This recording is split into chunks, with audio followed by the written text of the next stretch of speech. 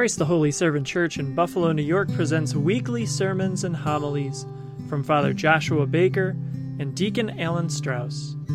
Father Joshua is a priest in the CEC, dedicated to spreading the message of the gospel and celebrating the ancient faith and worship of the Church. CTHS is a family of families, a place to belong and grow, a house of prayer. And now, here's Father Josh. Father God, as we join together in worship, let us not forget your infinite patience and love in dealing with your people, of which we count ourselves. Use us in your service, that we might draw others into your kingdom. To your praise and glory we ask this. Amen. So please turn in your Bibles right now to the book of Luke, chapter 24, beginning at verse 13. Our reading comes to us today because it's still on Easter Sunday in our story. As we move from the Gospel of John to the Gospel of Luke, because this story is so pivotal and so important that the fathers who put the lectionary together said, we just cannot have the season of Easter without this. So let's just quickly recap what has happened in getting to this story today. Jesus was in the tomb. The women go to the tomb and they find out he's not there. And angels tell them what's up. They tell him he is risen. He's no longer with the dead. He is risen. And Peter goes to the tomb and he sees the two pieces of cloth with John, and then they go back to the group of the believers, the group of all the disciples, the 120 disciples who were still following, and they tell everyone, and they all marvel together, and they don't know what to make of any of it. And that's where our story picks up today, because it doesn't say they all stayed together, and it doesn't say they all believed. It says they all marveled. So looking today at Luke 24, verse 13 says, that very day, two of them, these are the two of the 120 members of God's people who followed Jesus, two of the people who had been in the temple with him every day, two of the people who had believed what Jesus was saying. And apparently they were present when Peter and John had returned from the tomb. And it says they were going to a village named Emmaus. And it was about 7 miles from Jerusalem, verse 14. And they were talking with each other about all these things that had happened. And while they were talking and discussing together, Jesus himself drew near and went with them. I love those two words, drew near. It's this invasion of God's presence into our lives. This invasion of Jesus himself into our homes and into our personal space. Now, here's the thing. In our church family, if you're an extrovert, you are way outnumbered. If you like people coming to you and talking to you and making themselves known to you, you're just very outnumbered here. You're outmatched, like 10-1 probably. And most of us aren't really like that. We like small groups, small numbers of people. We like our own space. And if we're in a crowd, we get exhausted fast. But even with that, can I let you in on a little secret? Even the most hardcore introvert, they still like people. We still like, every so often, our space getting invaded upon. Here's what I mean. If you get a phone call or an uplifting message from someone that you love or someone who loves you, every so often, even the most hardcore introvert loves that. We still love it when people draw near to us. And the word that I've had from God for the past week is that as a Christian, we are only supposed to do what God has enabled us to do. And in this time, it's so easy to focus on what we cannot do. It's so easy to think about what we're not allowed to do. that we can't attend physically in church, that we can't do things in large groups, that we're not supposed to go see our loved ones who don't live with us or go give people hugs. It's all about what we're not supposed to do, what we can't do. But why don't we turn that around today and instead set our eyes on what we can do? Can we study the Word together through video conferring? Sure we can. Can we still preach the Word and celebrate the Eucharist? Sure we can. Do you own a telephone? Can you invade members of your church family's lives and their space with a phone call or a positive, uplifting message? Sure we can. And if God has enabled you to do so, then by God, let's do it in Jesus' name. Sometimes in our lives, people fall away. People back out. But I truly believe as we draw near to each other, and as we draw near to His Word, and as we draw near to His body and blood in the Eucharist, that Jesus draws near to you, and He's with you right now. Verse 16, Luke keeps going and says, "But their eyes were kept from recognizing Him. And He said to them, 'What is this conversation that you are holding with each other as you walk?'" And pretty much what that means when you look at the way the Greek lays out is, He's basically saying, what are the words that are coming out of your mouth? What in the world are you talking about? And I'm never sure how to read Jesus. Because whenever I read Jesus, I always seem to find a little bit of sarcasm in His voice. And here I really can't tell, is He feigning ignorance? Is He like faking? Is He just on the surface, just trying to get into the conversation?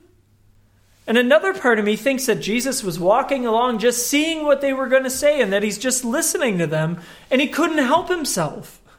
That He just needs to stop their conversation. And it makes me think, what if what he heard made Him go, what in the world are you talking about?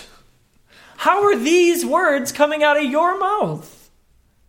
Don't you remember that I told you that the Son of Man must be delivered into the hands of sinful men and be crucified, and on the third day will rise? Don't you remember how I said in 3 days I will rebuild this temple? I only said that 5 days ago. How can these words be coming out of your mouths? What in the world are you talking about? And they stood still. And when you got a 7-mile walk, saying that you're standing still, what Jesus had just asked them literally stopped them in their tracks. And they stood still, looking sad. Then one of them, named Cleopas, now this is Cleopas by church tradition, is believed very likely, it's not guaranteed, but it's very likely that this was the brother of Saint Joseph, the same Joseph who was Mary's husband, who was Jesus' stepfather, his father on earth. And it's quite possible that Jesus here is kind of talking to his uncle. It's not guaranteed, and it doesn't really matter, but it's kind of cool, right? And Cleopas answered him, saying, "Are you the only visitor to Jerusalem who does not know the things that have happened there in these days?" See, there's that family sarcasm, right? And he said to him, "What things?" And they said to him, "Concerning Jesus of Nazareth, a man who was a prophet, mighty in deed and word before God and all the people." I guess that's an okay way to start. But honestly, saying Jesus was a prophet? It reminds me when Fred Astaire went for an audition at Culver City and some underling wrote on his little card afterwards, he said, "Can't act, slightly bald, can dance a little." Talk about an understatement. Saying Jesus was a prophet? And there are people who say that today, that Jesus was a prophet. Jesus was not just a prophet. He was the Savior. He was the Messiah. He is the Lord. And I'm not faulting Cleopas. But it just goes to show you how much they were missing in their knowledge about Jesus. That's one of the things I love about this passage, that Jesus didn't save himself just for the apostles. He didn't save himself just for the ordained clergy. And he didn't reveal himself only to certain special people who had perfect understanding of him. He came to apostles and common men alike.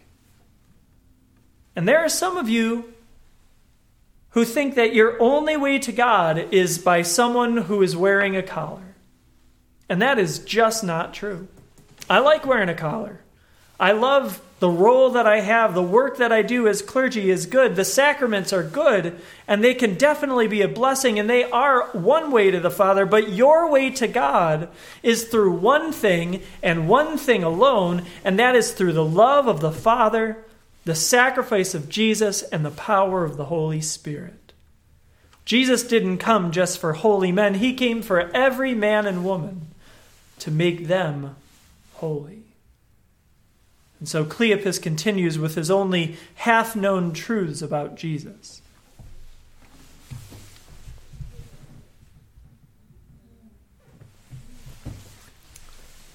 And he says in verse 20, how our chief priests and rulers delivered him up to be condemned to death and crucified him, but we had hoped. Notice he doesn't say we hope. He says we had hoped. Past tense, it meaning we've stopped hoping. We have no hope.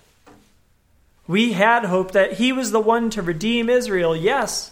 And besides all this, it is now the third day since these things happened.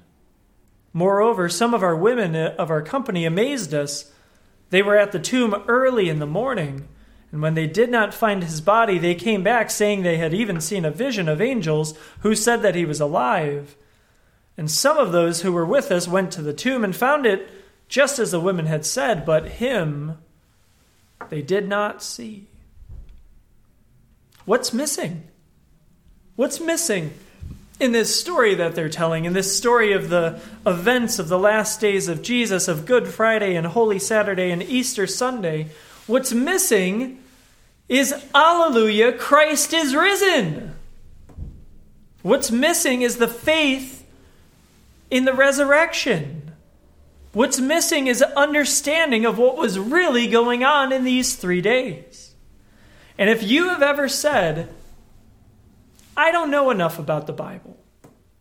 If you've ever said, I don't really understand all this religious stuff, I don't really know what some of it means, then I have to tell you, you are in great company today. Because even these people, even a relative of Jesus, most likely, even one of these people who had been one of his 120 closest disciples, they didn't understand.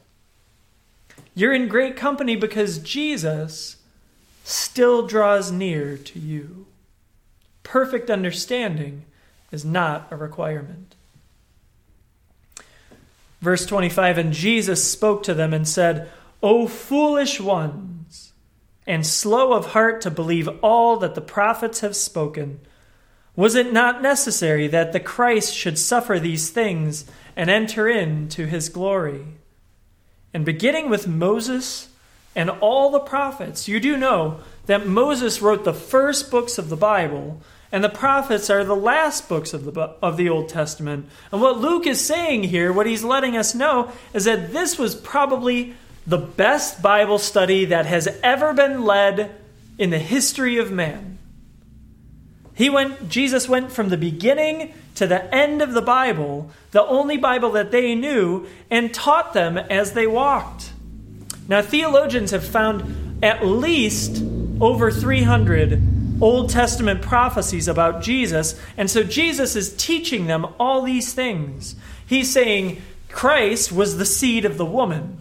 He was the blessing of Abraham. He was the high priest after the order of Melchizedek. He was the man who wrestled with Jacob. He was the lion of the tribe of Judah. He was the voice of the burning bush. He was the Passover lamb. He was the prophet greater than Moses. He was the captain of the Lord's army. He was the ultimate kinsman redeemer. He was the son of David. He was the greater king. He was the suffering savior. He was the good shepherd. He was the wisdom in the Proverbs. He was the lover in the Song of Solomon. He was the princely Messiah from Daniel. Jesus was just a prophet? No! Jesus was the King of kings, and he is the Lord of lords, and he has conquered over sin and death, and he reigns forevermore. Jesus interpreted to them in all the scriptures the things concerning himself. So they drew near to the village to which they were going. And Jesus acted as if he were going farther, but they urged him strongly. And what that Greek word actually means, it says they held on to him, and they wouldn't let him go. Jesus, please let all of us have that reaction, to hold on to you and to not let you go. And they said to him, "Stay with us, for it is towards evening, and the day is now far spent." So he went in to stay with them. And when he was at table with them, he took the bread, and he blessed it, and he broke it, and he gave it to them. And their eyes were opened, and they recognized him, and he vanished from their sight. The supernatural, new and resurrected body of Christ doesn't have the same limitations they once had, and he had accomplished his purpose, and now he went to do more. Verse 32, they said to each other, "Did not our hearts burn within us when he talked to us on the road, while he opened to us the scriptures?" And they rose that same hour and returned to Jerusalem. Now remember, they had just traveled 7 miles to get where they were going. I don't know if they got all the way down there, but they were definitely far away, and they had just gotten done saying to Jesus that the sun was going down and the evening was there and the day was far spent. What was so important that they had to leave again so soon? They continue in verse 33 and says, "They quickly found the 11, and those who were gathered there with them together. And they were no longer saying, 'We had hoped Jesus would be the Messiah.' Because what had been sorrow and loss and doubt had been changed forevermore, and now they were saying, as we say today, 'The Lord has risen indeed and has appeared to Simon.' Then they told of what had happened on the road and how he was known to them in the breaking of the bread." And what we're about to do right now, it's powerful. Because when we hold up the bread, and you know that's what's happening, right? I don't hold it up. We hold it up through my hands. My role is to be you to God, and when you see me breaking the bread, we break it, and Jesus breaks it, and we all are one in that moment. And just because you're seeing it on a screen doesn't make it any less true, because just because you're seeing me on a screen doesn't make me any less your priest. It doesn't make my hands any less your hands. It doesn't make us any less one body in our Lord Jesus Christ. And he is with us. And he is known in the breaking of the bread. And my prayer is that in this moment, Jesus will draw near, and that you will know him, and that you will be one with him and one with us as we live forevermore in the power of the resurrection. Christ is risen. Let's pray. Dear Lord Jesus Christ, by your radiant and magnificent resurrection, you broke the bonds of death and rose from the grave as a conqueror. You reconciled heaven and earth. Our life had no hope of eternal happiness before you redeemed us. Your resurrection has washed away our sins, has restored our innocence, and brought us joy. How inestimable is the tenderness of your love. In the name of the Father, and of the Son, and of the Holy Spirit, now and ever and unto ages of ages. Amen. You've been listening to sermons and homilies from Christ the Holy Servant Church in Buffalo, New York, delivered weekly by Father Joshua and Deacon Allen. If you'd like to connect with us or find out more, visit our website at ChristTheHolyServant.com. Join us for live prayer every morning at 7 a.m., or join us for worship on our Facebook page at facebook.com/ChristTheHolyServant, or on YouTube by searching for Christ the Holy Servant. We hope this has blessed you and helped you come closer to God our Father. And now may the road rise up to meet you. May the wind always be at your back. May the sun shine warm upon your face and rains fall soft upon your fields. And until we meet again, may God hold you in the palm of his hand.